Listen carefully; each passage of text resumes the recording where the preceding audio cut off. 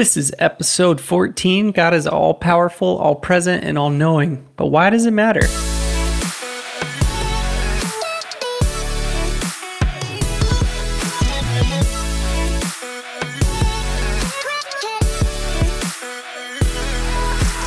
Hello, hello, hello. We're just two normal guys trying to live this Jesus life. My name's Josh. Hey, I'm Andrew, and we are This Jesus Life Podcast. Episode 14. We are moving. Dude. Andrew, how are you? Let me correct myself. Elder Andrew, how are you doing? Elder Andrew.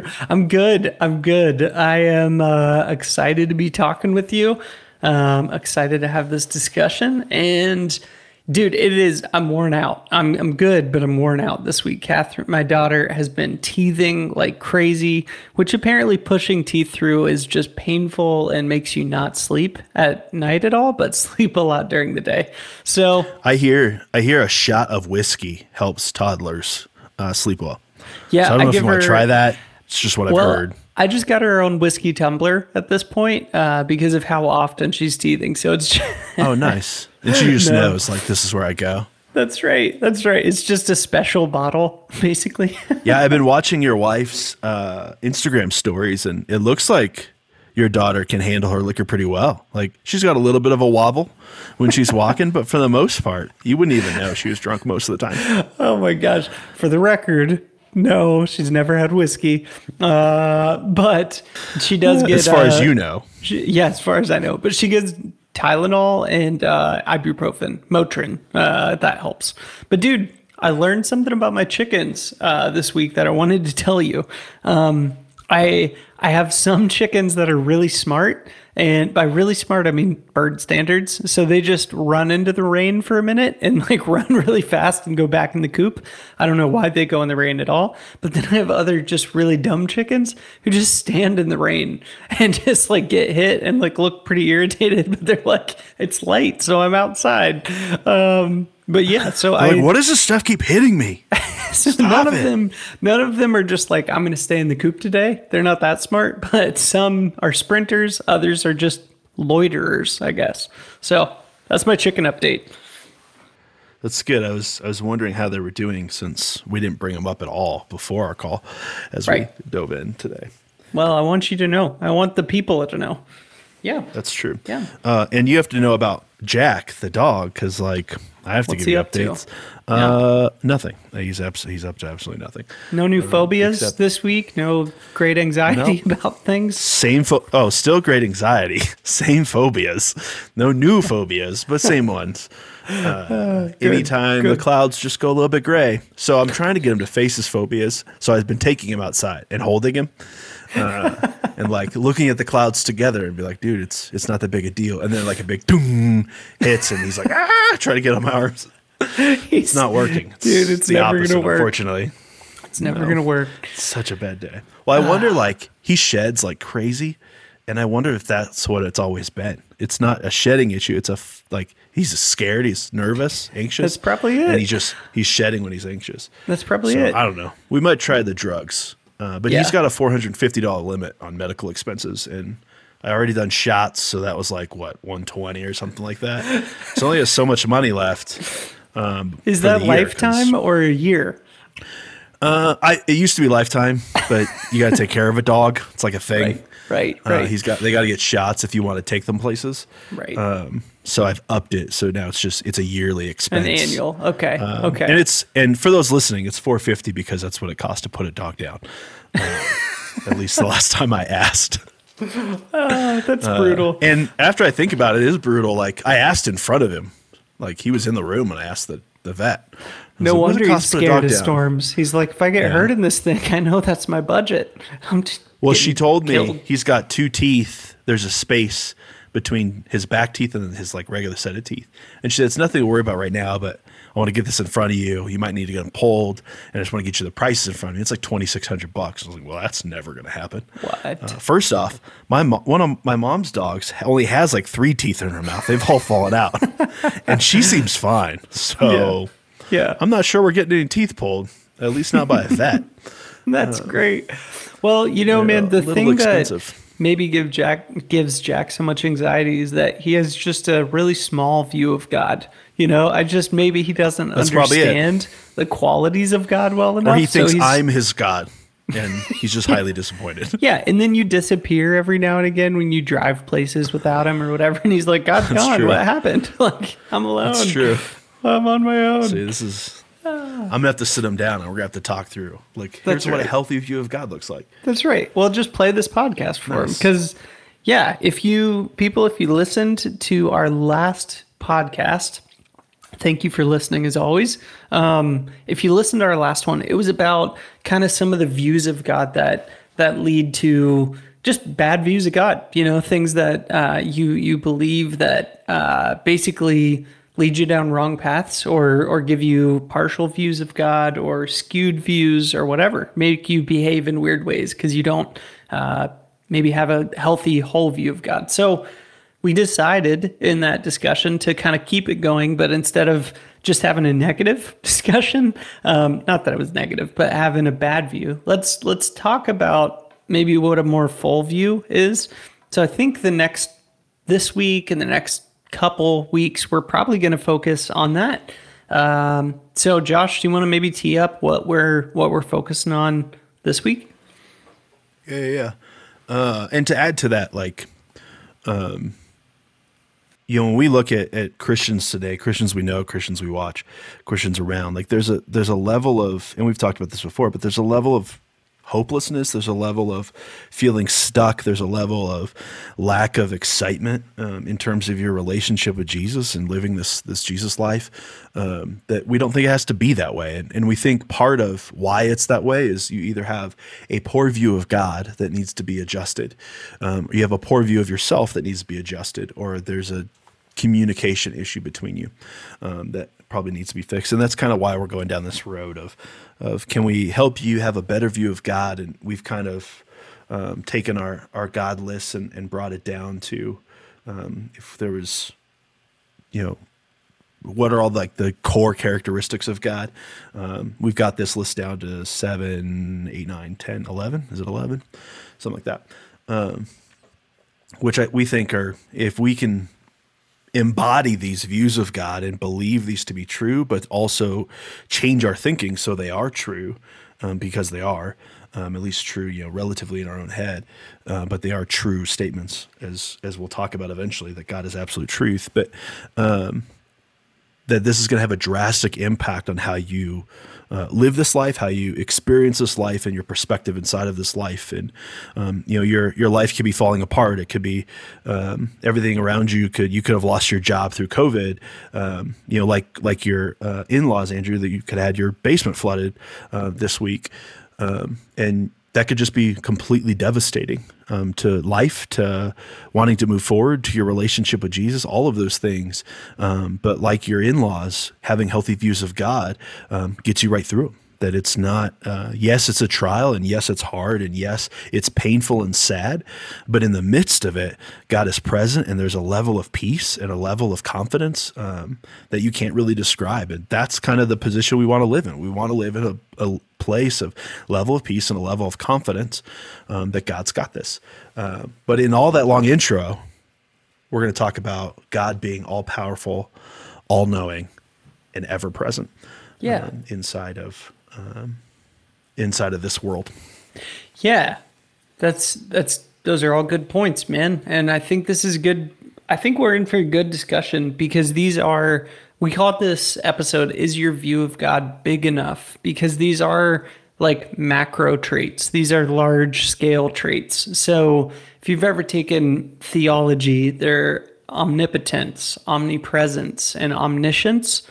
We just called those things all powerful, everywhere, and aware of all things, always. So we're going to talk through this, but having the right big views of God, or having more full big views of God, helps because, sometimes your circumstances suck. Like I was telling Josh, my in-laws had 7 feet of water in their basement because of Hurricane Isaias. Like the floods went nuts, and the stream backed up, and literally just totally flooded their whole basement. So, but in the midst of that, they're able to say, well, we're actually seeing things that God is doing. We're hearing from God more clearly right now than we have in a long time. And it sucks, but our circumstances aren't defining our view of God. Our circumstances are or life. Real. Yeah. Or life. Yeah. Because things happen, right? You don't want to act like life is always great or always bad or whatever. Circumstances change. But when you have a steady view of God, then that doesn't change. Maybe how you pray does, but that's it. So anyway, yeah, man, I'm excited we're talking about this. I think it'll be great. Nice. Well, let's dive into God is all powerful. Mm-hmm. All powerful. So God is all powerful, unlimited, unstoppable, omnipotent, whatever adjective you want to use. But this one's a little bit hard for me to wrap my mind around. All three of these are, if I'm being honest, because I'm not used to being all powerful in anything. I can't relate to that, because, I'm human, so I'm not all powerful. My thoughts aren't perfect. My actions aren't perfect. I can't control that much stuff. I'm not that powerful. So when it says that God is all powerful, it's pretty cool. So it always helps me. Sorry, it always helps me with big concepts like this to attach it to something more tangible. So like all powerful, God being all powerful. Well, what has God done that has shown his power? Well, he spoke the universe into existence. Like he didn't build it. It didn't take time. He didn't work with his hands. He literally spoke it into existence. And at this point, astronomers think there's somewhere around like 100 billion galaxies. So he literally spoke into existence, not just humanity, and not just Earth and all the creatures and the atmosphere and everything that comes along with that, but he did it with 100 billion galaxies just by the power of his voice. Like there's an amazing thing right there. Like there's a moment where here's a guy combined in all power, all knowledge, ever present, and he's able to do such a powerful thing of saying this will be, and it is. Like that's awesome. That'll give you chills. That's right. That'll get you chilly. Dude, I think of all powerful more on like circumstances I've experienced. So like I've been in some pretty crazy storms while on a boat in the ocean before. And I think about how out of control and how ridiculous it felt to be going over. Literally, I was on a boat one time, night fishing trip, where we were coming back in from fishing, and we had caught a ton of fish, but we had to leave a little early because the weather was getting really bad. And literally, we were on this like 90, 100 foot long boat, but the waves we were going over were close to 20 feet tall coming in, and it was just like, like rocking it, like a huge window blew in, like it was insane. And I thought there was a good chance we were going to die. We didn't. We made it. But yeah, man, it was insane. And all of that to say, like I've experienced that, but God, like that's nothing. Like what you're saying is real. He spoke it into creation. For me, that's so far out of the realm of what I could control that it's just hard to imagine even being able to do what Jesus did. And in that moment be like, waves stop, wind stop, and have it literally just like, the only thing rocking is your boat at that point. Can you imagine that? Like just, everything done, settled, gone. No, see, the only thing I can imagine now is being on that boat with 20-foot waves, and my fear isn't to drown. My fear is that a shark would be in one of those 20-foot waves, Dude, and I would die by shark attack because it landed on me or something crazy like that. That's fair. Freaking Jaws. Jaws ruined my life. Sharks, man. I got a love-hate relationship with them. Terrifying. Terrifying. But no, it is like, and maybe that's helpful for you listening too, is like, what's the most powerful natural experience you've ever been a part of, and just think that not only is God bigger than this, God created this, and not only that, God could stop it with just his voice. Now we don't look at it in the sense of like, well, God didn't stop this tornado. That's not the point of the illustration, but like it's the power piece of, man, like, because in all powerful, like there's so much fear attached to that, right? Like when we get in front of a powerful storm, when we get in front of a powerful person, when we get in front of a powerful whatever, like there's a part of that like there's so much fear that just grips us because we're terrified of what may happen because we're no longer in control. Yeah. Right. Like, and that's the other beautiful side of God is, there's a reverence and a awe of God's power and what he really is capable of doing with just an action of speaking his voice. But he's also an extremely personal God. So we are now connected in relationship, deeply loved and deeply cared about by an all-powerful, almighty God that literally could speak something into existence. Yeah. Now, does God always speak those things into existence? No. God typically functions within the laws that he's created in this world. But he could stop it. Yeah. Like that's kind of the power side of what we're doing. And oftentimes you can find yourself probably in one of two camps. And I think we've talked about this before, but one camp of God can't stop this. This is too big. Mm-hmm. This feels too overwhelming. I'm never going to get out of this situation. My life is completely falling apart right now. And it's always going to be this way. My God's not big enough, right? Like that's an issue you got to overcome to get back to, no, God is all powerful. He really can. The other issue, which kind of fights against this personal side of God, is, God is all powerful, but he doesn't want to do this on my behalf. Like I'm not good enough. I've sinned too much. I'm too small, whatever the issue is, whatever. And kind of overcoming that and getting back to, no. Though my God is all powerful and is more than capable of intervening in this moment, my God is also personal and deeply loves and cares for me and is going to do what's best for me in this world.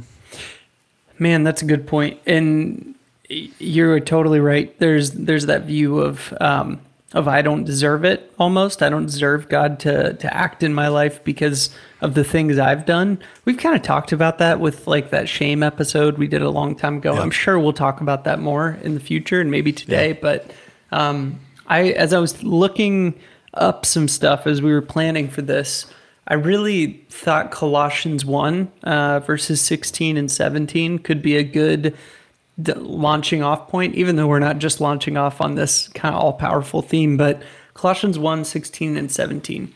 For in him all things were created, things in heaven and on earth, visible and invisible, whether thrones or powers or rulers or authorities, all things have been created through him and for him.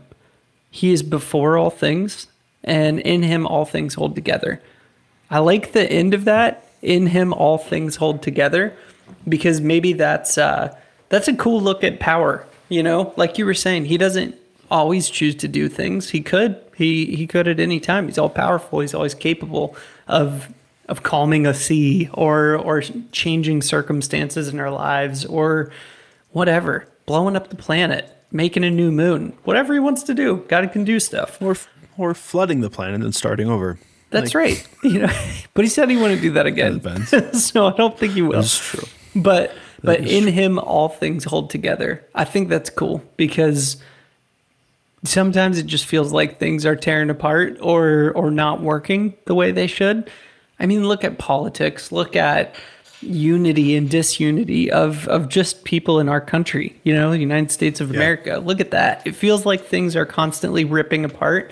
But this says no. It's God that holds all things together, not just political disagreements, not just religious things, not just whatever, all things, whole universe, all things created. Well, like Jesus said it this way, and I don't remember what gospel it is off the top of my head, but you know, he says, you know, to those listening, like look at the birds of the air.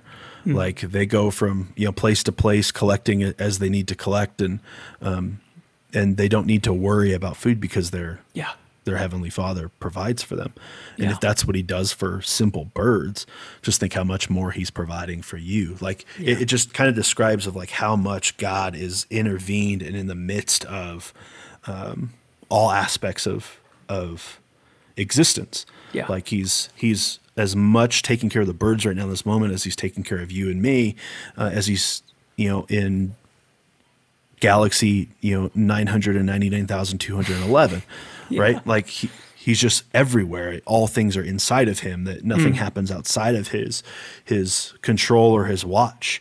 The psalmist said, I'm looking it up really quick because I don't remember off the top of my head. As you say that, I have a question that maybe will derail us, and maybe in a good way. We'll see. But when we think about, after you find this psalm, I'll ask this question. Did you find it? Are you good? No, keep going. Okay. So if God is all powerful, all over all things, then like there's a lot of people in the Christian faith who are like, every single thing that happens in my day is always hyper spiritual, is always something that God is speaking or doing or saying to me or moving around me. Like, I don't know, what's the balance of knowing God is all powerful, but also just not hyper spiritualizing every single thing in your life? Does that make sense? Yeah. I think where the issue comes with hyper spiritualizing things is when you hyper spiritualize everything about yourself. Like it's the pride of me that's causing the issue. Like I do believe God is involved in all aspects of life, all aspects of creation. He is moving constantly in and out of different arenas. Well, he's always in all arenas, but he's interacting with them. So yes, I do believe everything is spiritual. It's true if you connect spiritual to God involved. But I don't believe that everything being spiritual has everything to do with you. I think that's where we miss it.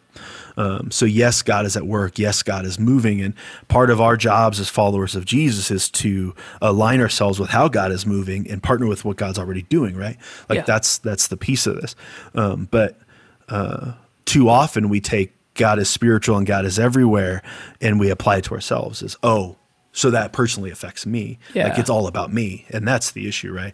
Like God wants me to intervene and do this, or God wants me to, I had this interaction where, I just felt like God wanted me to whatever. Like those things happen, yes, but not to the extent that you think they're happening, because it's, the reality is it's not about you.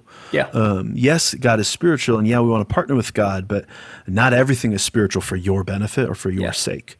Yeah. Right. I think that's where we struggle with that whole idea that, God told me to do this and then I can't do anything without God's direction. Well, no. Right. Like that's God created you, and God has given you and spoken truth onto your life and implanted that into your soul, and you function inside of that. You have a brain. Yeah. Right? Use it. Now I say that, and I had a pastor buddy once use that in a conversation we were having, where he said, what were we talking about? Oh, leaving his church, and his comment was, well, God gave me a brain, and I'm just I'm going to use it and make the decision. And you're like, yeah, God gave you a brain, but like this is kind of a big decision.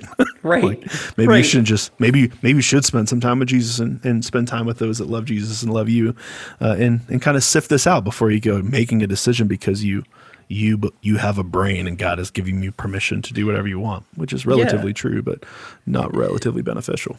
It sounds like a balance of kind of pride and humility, like you don't want to be, you don't want to be so prideful that you think either side of that. Everything is happening in my life because it's all about me, because all things are spiritual and it's always about me, or overly prideful on the other side, saying, well, God gave me this great brain. I don't even have to ask him. It's a no-brainer, for whatever pun is worth. And then the humility side is just like, I don't know, sometimes things are big decisions, like leaving your church, like moving to a different place, like job stuff, whatever. Other stuff is just, man, what am I going to have for dinner tonight? Am I going to have pizza or pasta? And it's there's differences. Well, the humility side of it too is like, could God speak into that and have an opinion about that for you in that moment? Yeah. Possibly. So like be open to God moving in those places, but don't be over. I think the real issue is there's this pride inside of Christianity that the more I hear God's voice, the better Christian I am. Right? Like that's this idea. So we portray ourselves more spiritual than we actually are, in terms of in relationship or connection with Jesus. And we find ourselves essentially toting that around, or is that the word, toting? Yeah. Yeah. Showing that bag. around or showing off. Yeah, showing off to people.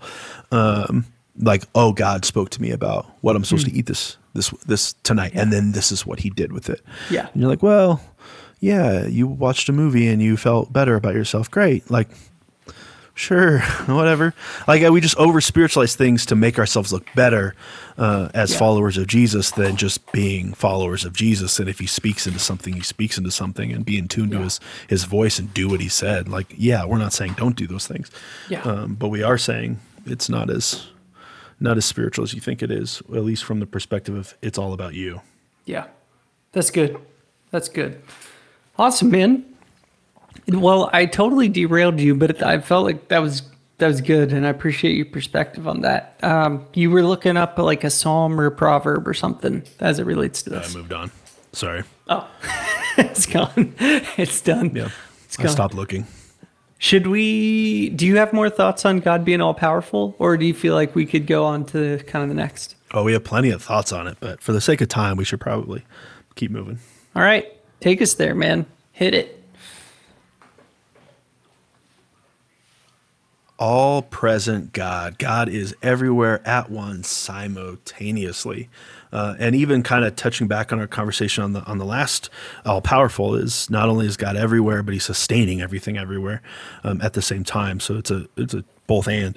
But yeah, he's ever present, meaning, and we said this last week, he's ever present because he's outside of time as well as we're inside of time. Yeah. So God is as present right now at the moment of Jesus' crucifixion and then resurrection. He's as he is right now in this moment as we have this conversation. Yeah. As he is in the same exact time moment of our births. So there's that piece of like God is all places everywhere.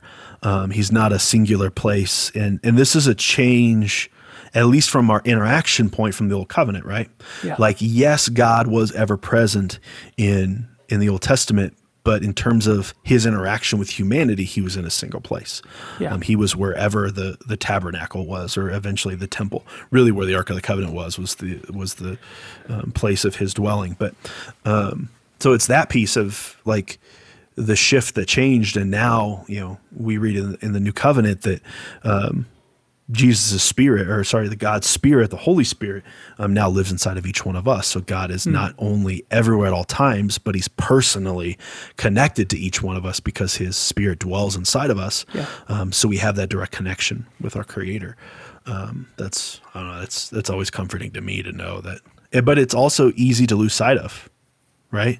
Yeah. Like, it's easy to lose sight of, like, things are going bad in my life, so where's God? God's not around. You're like, no, like, good and bad things in your life don't dictate God's position or presence in your life.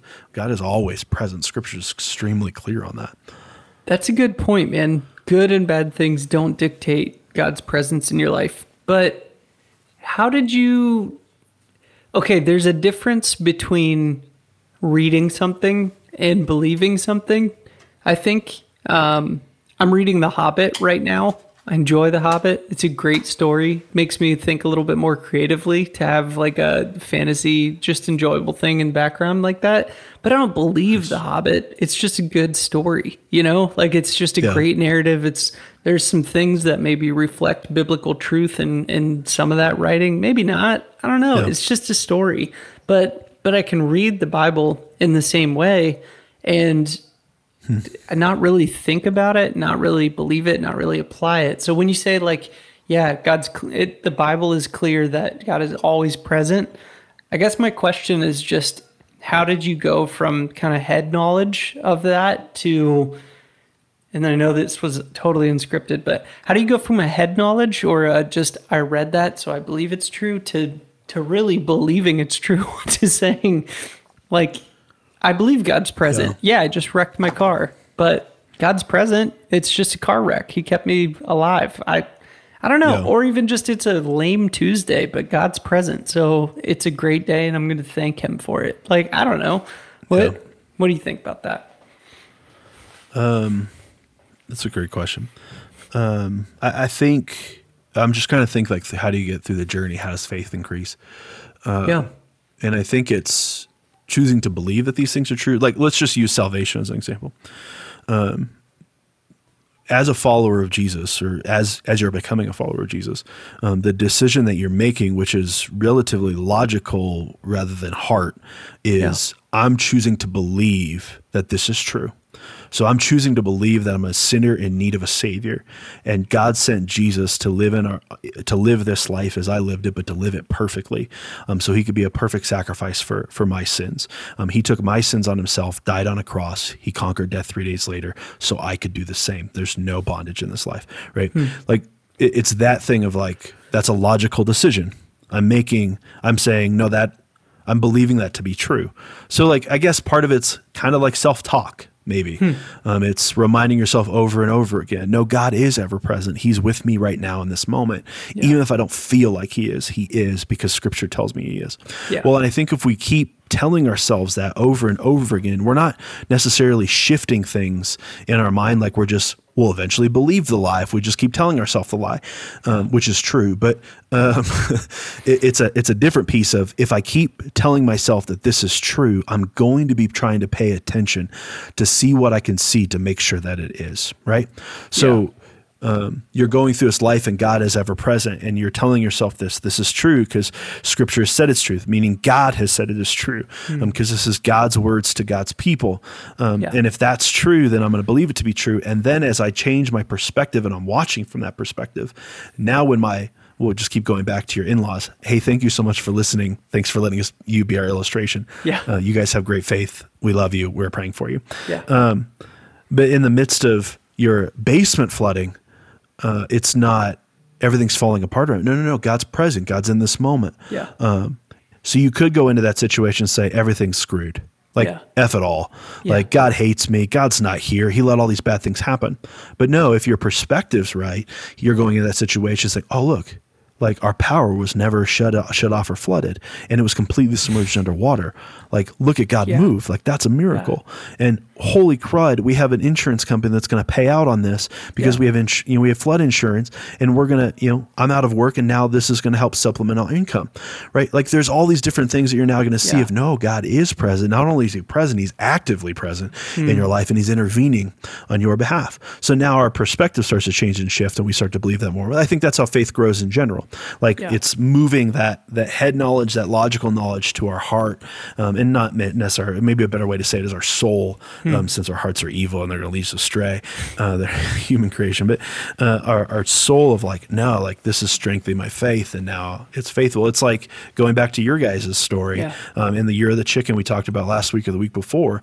Like, you have all these bad things that are happening, having to redo things in your house, having to dump tons of money into it to get things, and all these, sale after sale falling through. And in these moments, you can say, no, God's not around here. God doesn't care. But now you're able to hold through that faith and look back and say, no, look what God's doing there. And look how God intervened in this way. And look how he's lying.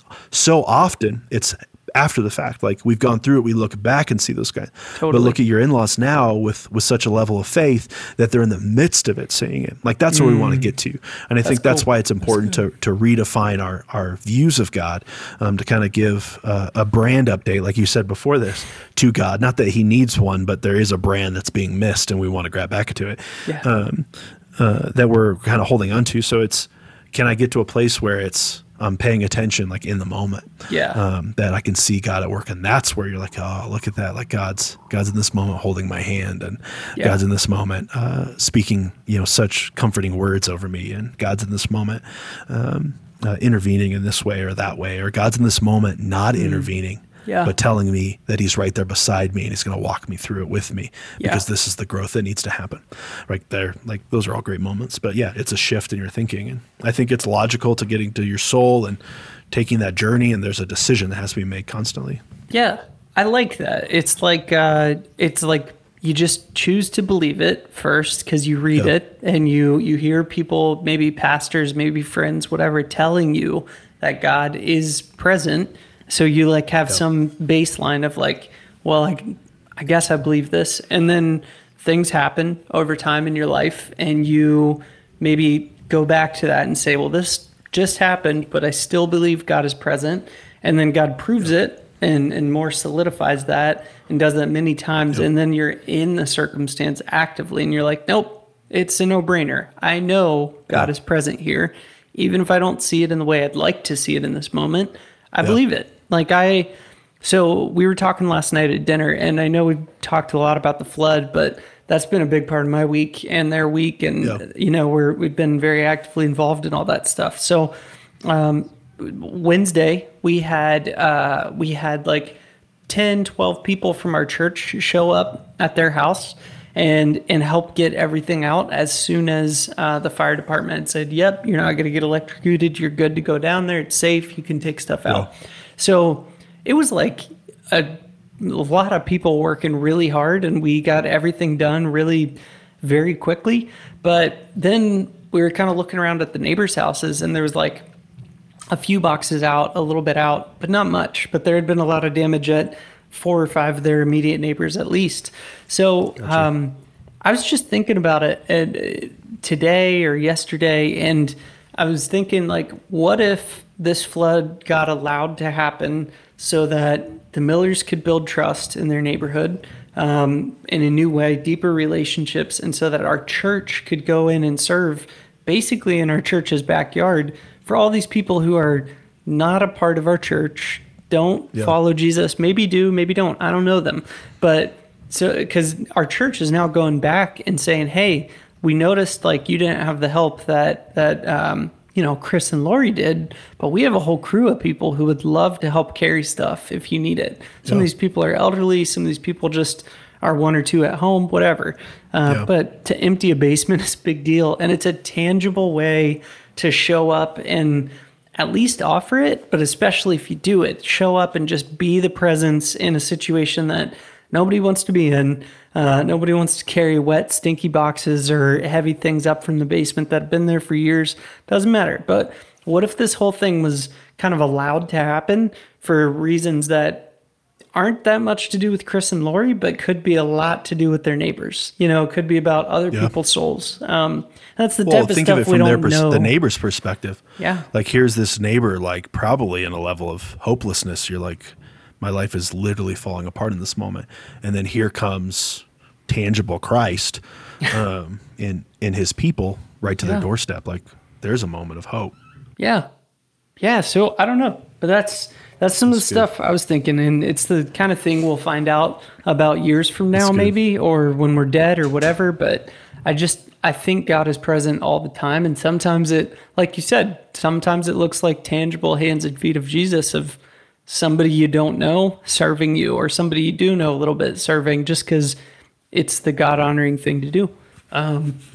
That's good, man. The other thought I had in this kind of area as you were talking was how so often, I don't subscribe to the theology of when you do good things, God blesses, and when you do bad things, God curses.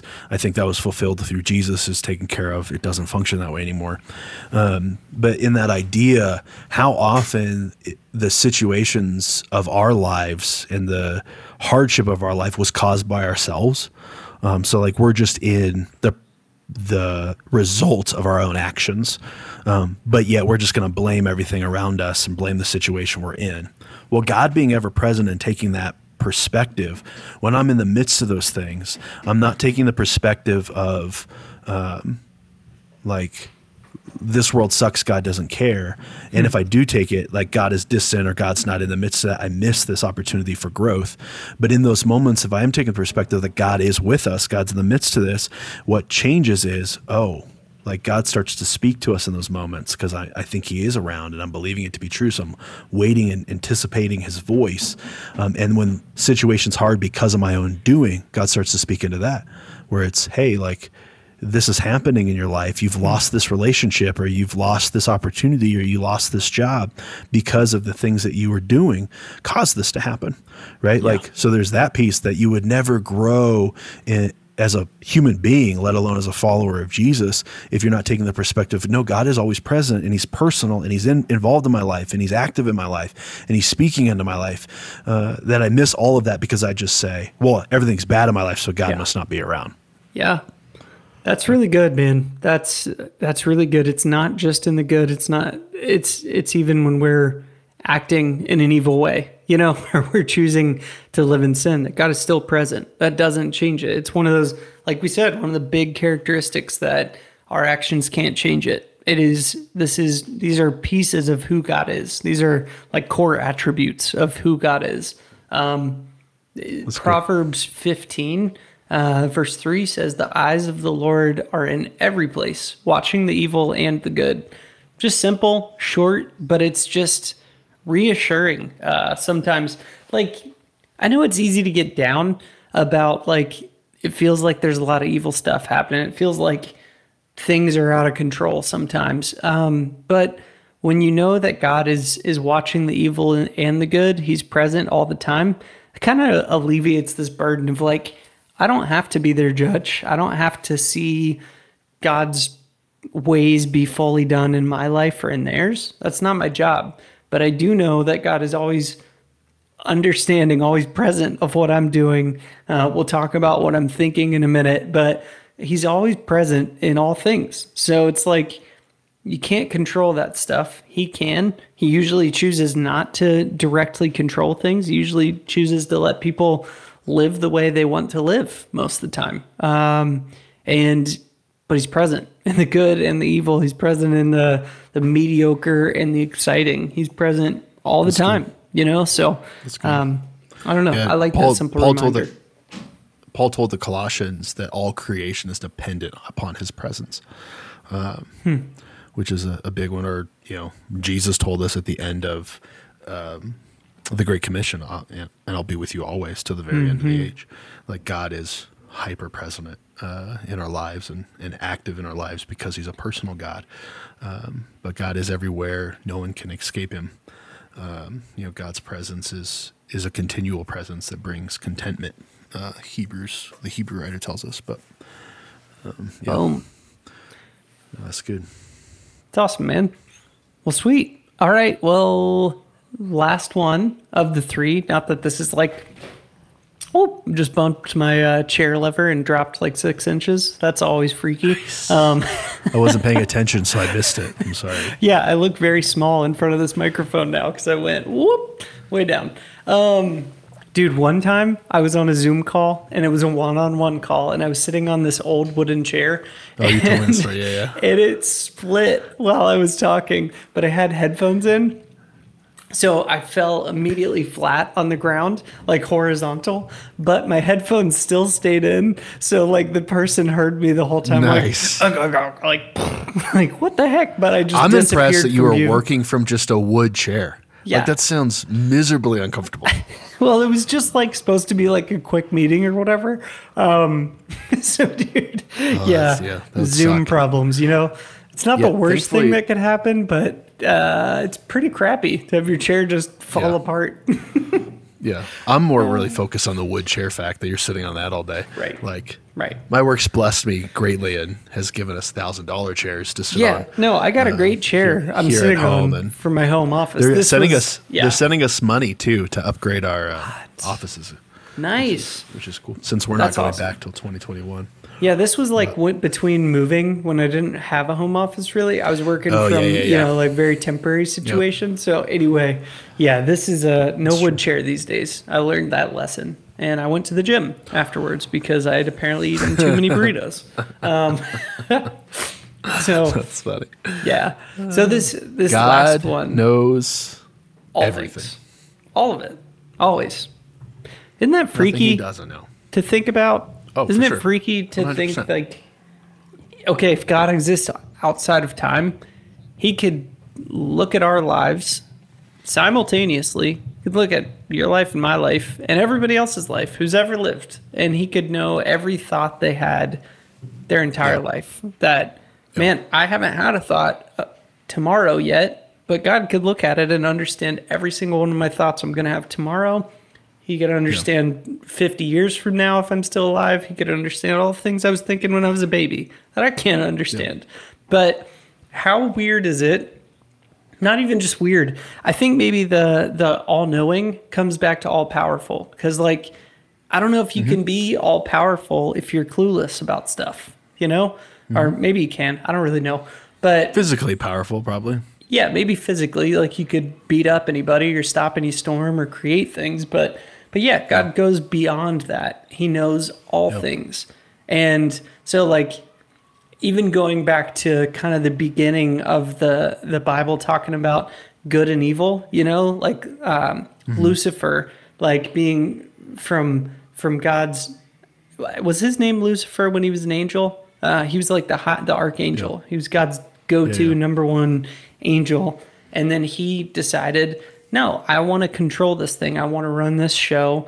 I don't need God. I'm going to kind of take this into my own hands, forgetting he was Yeah. created by God and desiring to be the creator, essentially. So that was kind of the narrative that sets up, not narrative, I believe the real story, or as best we can understand it, the real story of what set up, Yep. Satan being evil and trying to distract others to follow him, and God being God and being perfect and good, and trying to draw us and woo us to him, especially through Jesus. But anyway, God, all that to say, God knew the second he created angels that Lucifer was eventually going to go from hero to zero and going to set up this whole thing in a very different trajectory than, maybe the original intent. Not even the original intent. It's mind-boggling, man. It's like twisting. It's like God knows Yeah. exactly what's going to happen all the time with all things, even down to your thoughts that you don't even fully Well, understand. yeah. Yeah. And then you get into God allows or doesn't allow, and God controls everything and makes everything happen. There's a lot of ways to look at that. Like when I always think of God knows everything, I like to think of it from the perspective of like God is the source of all true knowledge, understanding, and wisdom. Yeah. Right? Like God is the source of the things that can have such a drastic impact on our lives. Like, the gospel writers talked about the mysteries of the gospel or the mysteries of the kingdom. And it's those things that like when you grab onto and get to the place where you understand them, the shift and the massive change that it can have inside of your perspective on life, your connectedness to Jesus, your ability to have great faith to take major risks for the kingdom, and for Jesus. Like it's those things that like unlock those things. You're like, oh, now I have a better understanding of what faith really is, and Jesus was the source of those things, right? Like it's this God is all knowing. Yes, he knows everybody's thoughts. He knows what's going to happen, what has happened from a perspective of holistic, like he knows why it all and how it's all connected together. But more than that, like he's still the source of all wisdom. Like he's still the one that has the ability to help us understand anything. So take it outside of the spiritual realm or the church realm and just say, like, God's ways are greater inside a business than any way that's ever going to make me. So now I'm able to go to Jesus and say, like, here's what's going on in my company right now. And here's where I think we're supposed to go. Like, how do I get there? Like, let him be the spokesperson into those things as well. Like, God speaks, as a parent, or God speaks as a husband or a wife, or God speaks as a garbage worker, and how you have impact, right? Like there's so many different things that God could speak into because he's the source of all. It's not just spiritual knowledge, though it is spiritual knowledge. It's not just spiritual knowledge. Right. It's not just how the world works knowledge, though that's a part of it. It's all different types of aspects. How should a government function in a healthy way? Like you go back to the law and how God set up society and cultural laws for Israel, and you see a lot of that playing out in today's societies. Like the American or the Western view on the judicial system pulls a lot, if not majority, of their views from what happened inside of Israel and what God set up. Right? Like here's the place that I get to go to all the things. Now, I think here's the harm that we take when we grab at this thing of God is all knowing. He knows what I did, what I'm thinking, all those things, and we personalize it. Though I think we should personalize it. Here's the warning to push back against is, well, I don't have to tell God these things because he already knows. And we miss the personal, right? Totally. Like, well, I don't have to confess those sins. God already knows I committed them, and he knows that I'm sorry. No, that's not how relationship works. Sorry, buddy. Like you've got to dig into those conversations because that's what's going, for your perspective, that's what's going to grow your relationship with Jesus. Like he's not going to love you any more or any less. He loves you as he loves you. And that is great. But that's not going to change based off your actions or based off your interactions with him. Yeah. But for you, the depth of that relationship is only going to feel greater and greater when you have those conversations, though he may already know. And if it feels silly, start with that. God, I know I did this. And I know you know I did this. And you know what I was really thinking when I did this. But forgive me for this anyway. Yeah. Or God, here's the things that I'm dreaming about and I'm trying to chase after. And I know you know these things, but I want to talk to you about these things anyways. Like start your conversation that way if that helps you kind of get into those places. But David said in one of the Psalms, I don't remember which one, but he said, you have examined my heart. You know everything about me. I don't know if that was one of your verses that were written down. I just realized. Oh, it is. Yeah. You search me and you know me, Lord. Sorry. I'll give you credit. That's Psalm 139. But, you know when I sit down and when I rise, you perceive my thoughts from afar. You discern my goings out and my lying down. You're familiar with all my ways. Before a word is on my tongue, Lord, you know it completely. You hem me in behind and before, and you lay your hand upon me. Such knowledge is too wonderful for me and too lawfully for me to attain. And kind of going back to what you were saying earlier too, like if you're going to improve as a human being and you're going to improve as a follower of Jesus, like here's the source that knows everything about you and knows not only that, knows how to get you to the next space, the next step, right? Right. Like he knows how to get you to growth. So why aren't we diving into that personal relationship with Jesus and diving into those hard conversations and letting God speak into those things because he is the source of all things. Yeah. That's really good, man. That's really good. I had a weird thought as like so often we get bogged down as Christians between this idea, kind of like what you were talking about of, well, if he knows everything, then I don't have to tell him about my day. I don't have to confess that sin. I don't have to thank him for that. He already knows I was thankful. He knows I'm sorry. He knows what happened in my day, whatever. But there's a difference between knowing something and authoring it, for lack of better words. My daughter's almost 2, so I read her a lot of kids' books. Jana does, family does, all of that. She loves little books. She loves hearing them.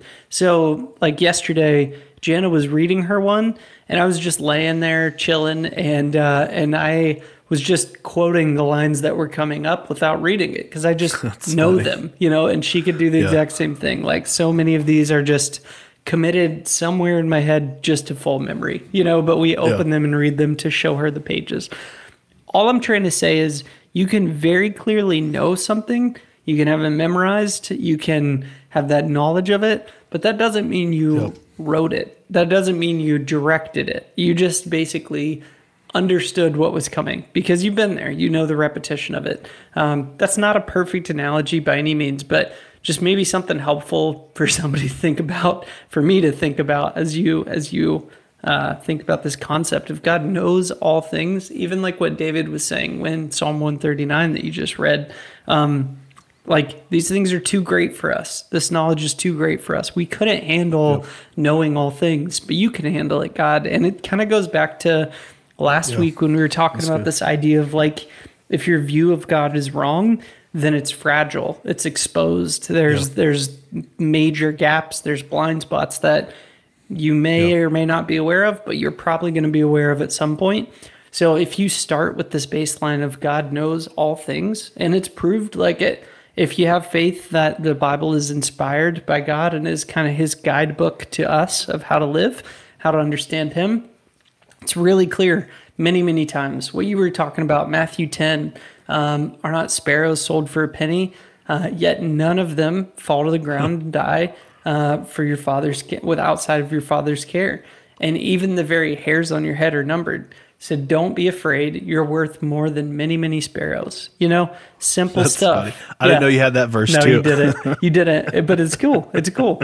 We were on the right track, But even that, like a bird doesn't fall down and die without God knowing it and maybe approving it. I don't know how that works, but he definitely knows it happens. And he says we're way more important than them, and he knows us just as well or better than those things. So there's just some security in that. if you start with this idea of understanding that God knows all things, then there's a lot of security in that. It's not like God knows some things and other things are big surprises to him. No, there's surprises to us. But my God, the God I serve, already knows all things. He's going to reveal some things to me in my life. He's not going to reveal other things to me in my life, but he knows it. Yeah. And there's security in that, whereas, my God doesn't have a partial view of anything. I do. Yeah, and another part of that same kind of the thought pattern there is like God knows everything about me. So God knows the thoughts that I've had. Yeah. God, both good and bad. God knows the sins that I've committed, all bad, and God knows the joys of my life. And yet, in the midst of the ugliness of my life, God still loves me deeply. Yeah. Like there's a piece of security in that as well. Of like, even though God knows, for lack of a better word, shit of my life, God loves me in the midst of it.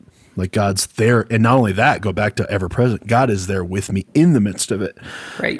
Walking me through it. So like there's security in that too of like, there's nothing I'm going to do that's going to take away the love of Jesus. Yeah. There's nothing I'm going to do that's going to take away the sacrifice that Jesus made to restore that relationship.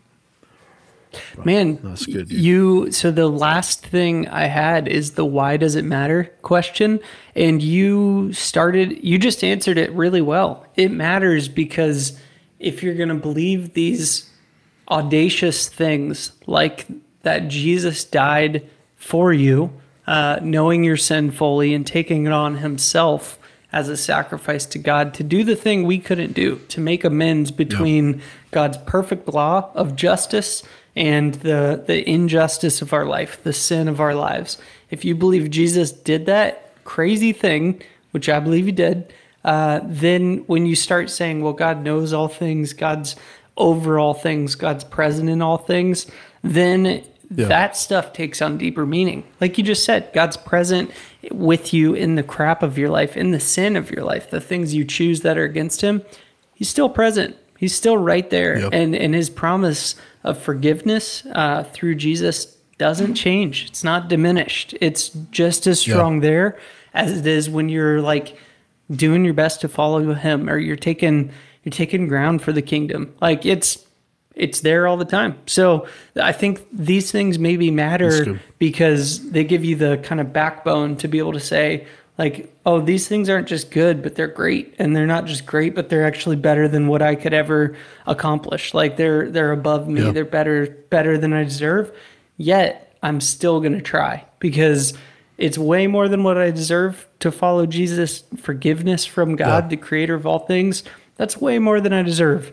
But I'm going to live my life as best I can to try to follow him, to try to make that, to try to make God proud, to try to give him glory, to try to honor him in my life and in my decisions. And I'm going to fail, but these things are so good and so worth shooting towards that's how I'm going to orient my life. So maybe that's why these big pieces matter. What do you think? Yeah. And kind of the taboo on our whole conversation is like having proper view that God is all powerful, having proper view that God is all present, having proper view that God is all knowing, I think gives us a lot of different things. And like we talked about earlier, I'm choosing to believe these are true. So it changes my perspective so I can see them to be true in my life. I'm not going to miss those moments. But it's going to give you, like you said, it's going to give you security. You're going to have a higher level of confidence inside of this life as you're following a source that has the ability to transform and change almost anything about this life. And also give me great comfort in the midst of hard seasons of this life that he's not going to change. Yeah. But it's also going to give me a greater level of faith. Like when I look at it and say, no. Like I serve the most powerful being that has ever existed in any sense of the imagination. Not only that, he speaks things into existence. I serve a creator that is present all inside of my life and the lives of those around me. I serve a God that is the source of all knowledge, wisdom, and truth. Not only that, he knows what's going to happen, what has happened, and why it all plays together. In the midst of that, it gives me a level of confidence in my faith of like, no, God is going to come through on this, because God said this was going to happen. So I'm going to do what I'm supposed to do. As terrifying and as scary as it may be, I know God's coming through on the other side, and that's going to give me a higher level of faith. Like reframing or putting God in the proper view is probably a better way to say it, of who he actually is, has such a drastic impact on our relationship, our well-being, our emotional state, our healthy state, like all aspects of our lives, kind of stem from this place of what is my view of God and is it right?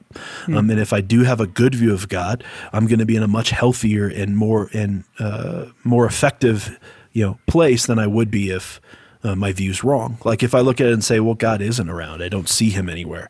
Well, that's going to have an impact. If I look at it and say, well, God doesn't know everything. Like if he did, he'd be doing something about it. He's not. Like that's going to have an impact. So having those views of this is who God is, and we'll hit even, we'll keep continuing down this series and hitting more of these views, is choosing to believe that they're true. So you're paying attention to them. And then you see them happen to be true. You see them happening because they are true, is probably a better way to say it. And then you're at a greater place of security. You're at a greater place of faith. You're at a greater place of confidence. You're at a greater place of understanding and knowledge. You're at a greater place as a follower of Jesus, as a human being, as one in relationship with Jesus, because Jesus is moving and speaking into your life because you're paying attention to him. That's kind of my thoughts, my friend. That's so good, man. Thank you for sharing all of that. That's awesome. I'm excited for our next discussion. We're going to talk about the traits of God being sovereign, holy, absolute, and righteous. Bear with us. I certainly am not a theology expert, but I'm trying. And I guess as you think about views of God, if you hear this and you're like, wow, I really suck at that, or I'm good at that, or I have room for improvement, it's a journey. We're not talking about these things because we're always perfect at them. We're talking about them to try to encourage one another, try to encourage you, make you think a little differently. Hopefully in this scenario, give you maybe a more full picture of God to start with.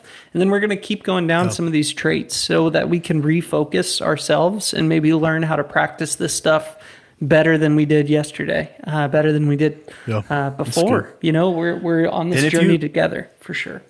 Yeah, and if you have stories of your own experiences in terms of how you made the shift to believing God is all powerful, all present, all knowing, or one of the other traits that we hit over the next couple of weeks, like reach out to us and let us know those stories. We want to hear them, and more importantly, we want to share them with the other listeners, because as we hear these stories, it gives us confidence in greater faith.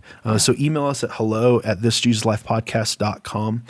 That's kind of, we'll get those messages at that place. And if we think they're that good of a story that we just need to share it, we will share it. But not only that, if we think it's that good of a story and we need to share it, we might have you on to share it with us. That's right. We don't do interviews, but we for the sake of seeing God in a healthy way, I'll do an interview. That's right. No doubt about it. Yeah. Because that's encouraging, that's inspiring, that helps all of us listening to be better followers of Jesus as we have a better view of who God is in our lives. But that email address is hello@thisjesuslifepodcast.com. Thank you, Josh. And hey, listen, if you are still listening to this, we truly appreciate you. Josh has said this almost every week, but we do pray for you. At least before we start each episode, we pray together about this stuff. And sometimes even just in the middle of the week, we do. But listen, if you like this show, we'd love it if you hop on whatever platform you're listening to, whether it be Apple Podcast, Google Podcast, Spotify, anywhere else. Like us, subscribe to us, rate us. Just say nice things, please. Share us. Rate us with a 5 and how awesome we are, not with a 1 and how much we suck. That's right. But all press is good. Yeah, if you think we suck, just stop listening. You don't need to review us. Or tell us why, at least. Share us to your friends. That would be cool. Like, share us out on your social media. If we find that share, like, you tag us. Granted, we're only on Instagram because Facebook just seems like a lot of feels like Facebook's just a lot of work. We know we could probably get better traction over there, but again, it feels like a lot of work, and I just don't want to put in the work. But if we do find your share, we do see it. So tag us. I don't know what our handle is on Instagram. It's like this Jesus Life Podcast, I think. Yeah. I don't think it's the whole thing. I think it's like Jesus Life Podcast. Just search for us. You'll find us. You tag us and we see it. We might send you something. We might send you something just to say a huge thanks for sharing some love with us. Yeah. But hey, as always, we love you guys. We're praying for you guys. Elder Andrew. We didn't address why I called you that. We'll address that next week. Elder Andrew, it's good to see you, my friend. Young Josh, normal Josh. So good to see you. Thanks for talking, man.